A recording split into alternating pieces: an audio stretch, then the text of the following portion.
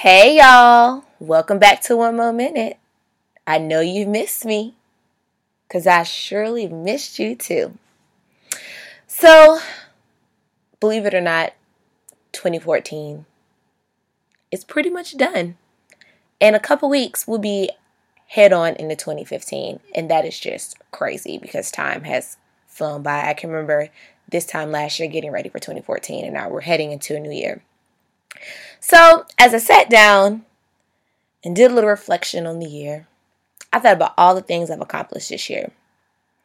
My weight loss, launched a blog, had a little elevation at my job, got new love in my life, made some new friendships, strengthened my friendships, enhanced my style. I've been traveling. I did all these great things this year. And they all had one common denominator. I was able to accomplish all of those things by the things that I already had in me. Meaning I already had the tools to get them done. I just had to discover them and use them. So naturally, when I thought about tools, I thought about one of my favorite poems I learned around 2009. I learned this poem called A Bag of Tools by R.L. Sharp. And if you don't know how it goes, I'm just going to recite it for you and let you hear this poem. It goes, "Isn't it strange how princes and kings and clowns that caper in sawdust rings and common people like you or me are builders for eternity? Each is given a bag of tools, a shapeless mask, a book of rules, and each must make a life worth flown, a stumbling block or stepping stone." Powerful poem. That poem is so awesome because it pretty much tells you you have the tools to build your destiny and your future because you already have them. And then I got to thinking how everyone has their own talents. Everyone has their own route in life. Everyone has their own way to get to their goals and accomplish all the things that they want accomplished. Can you imagine? We spend our whole lives looking for validation, accomplishment, peace and happiness, and all those things we already have. God has already given them to us. We just haven't taken the time to recognize them or discover them. Or we know that we possess them, but we just don't use them. I think about recently, my sister and I, we relaunched our father's company. This is the perfect example. For those who don't know, my father passed in 2010. Along with his, physical death, his business died as well. Not because we didn't want to, launch it, not because we didn't want to manage it. We didn't know what to do with it, And so recently we had this bright idea. Long story short, my sister came home with these awesome hoodies. And I have been talking about wanting to personalize some of my own hoodies. I'm just obsessed with crew necks and hoodies. They're perfect for this season. You could throw them on with some leggings, some jeans, a nice maxi skirt or, a midi skirt.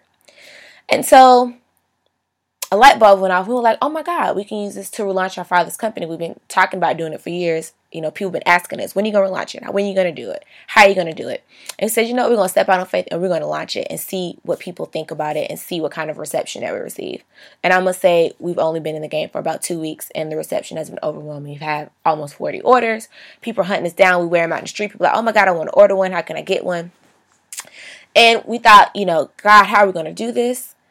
And literally my dad had already laid out all the tools that we needed. Down to, having a designer, down to having the contacts, down to having a manufacturer for the hoodies that we needed, down to just making a phone call and being like, oh, we've been waiting on y'all to do this. Welcome back. It just reminded me that not only, had my dad already laid the foundation for what we knew was to come for our legacy, but all we had to do was just tap into what we already knew because it was already inside of us. And it's kind of like with life, we do all these things and we already have what we need. We're just so busy looking for them that we don't have the time. We keep overlooking them while we're in search for something that we already have. Another thing I'm learning when it comes to a bag of tools is to focus on my own bag of tools, focus on the things that I have and not be worried about what other people have, because other people have different talents. Other people have different destinies. And my job is to not get distracted by other people's tools, but sharpen and strengthen my own to manifest my own destiny and to strengthen my own testimony. Because that's what your bag of tools, they do. You sharpen them to get you where you need to be, where you want to be. Because your tools are literally sitting inside of you waiting to be discovered. And so, as I continue to reflect on this year and as I go into a new year, I'm reminded that I literally can do anything that I want to do because it's already inside of me. The faith to do it, the drive, the perseverance, the strength, the focus, the determination, all those things I already have in me, because these are the bag of tools that not only haven't been given through life experience, but things that my parents have planted in me, things that I've lived through, things that I've read about.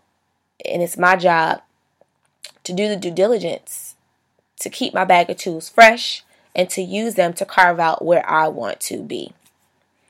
And so I would encourage you to learn that poem. So you have your little moments where you're just like, I don't know what's going on. I don't know how I'm going to make it. These are things I want to do. Nothing seems to go right. But it's just a reminder that you just have to look within yourself for that motivation. Look within yourself to keep the faith. Look within yourself to seek God to show you what you need to do. Look inside yourself to strengthen those tools that God has already given you to get to where you want to be. And so, as we start 2015, in only a few short weeks, I'm going to take my bag of tools. I'm going to sharpen them real good, buff them up, shine them up real nice. I'm walking to a new year with new goals, new aspirations, new dreams, a whole new mindset. And I'm going to use those tools to get me one step closer to being the woman that I was destined to be and the woman that I've always seen myself being.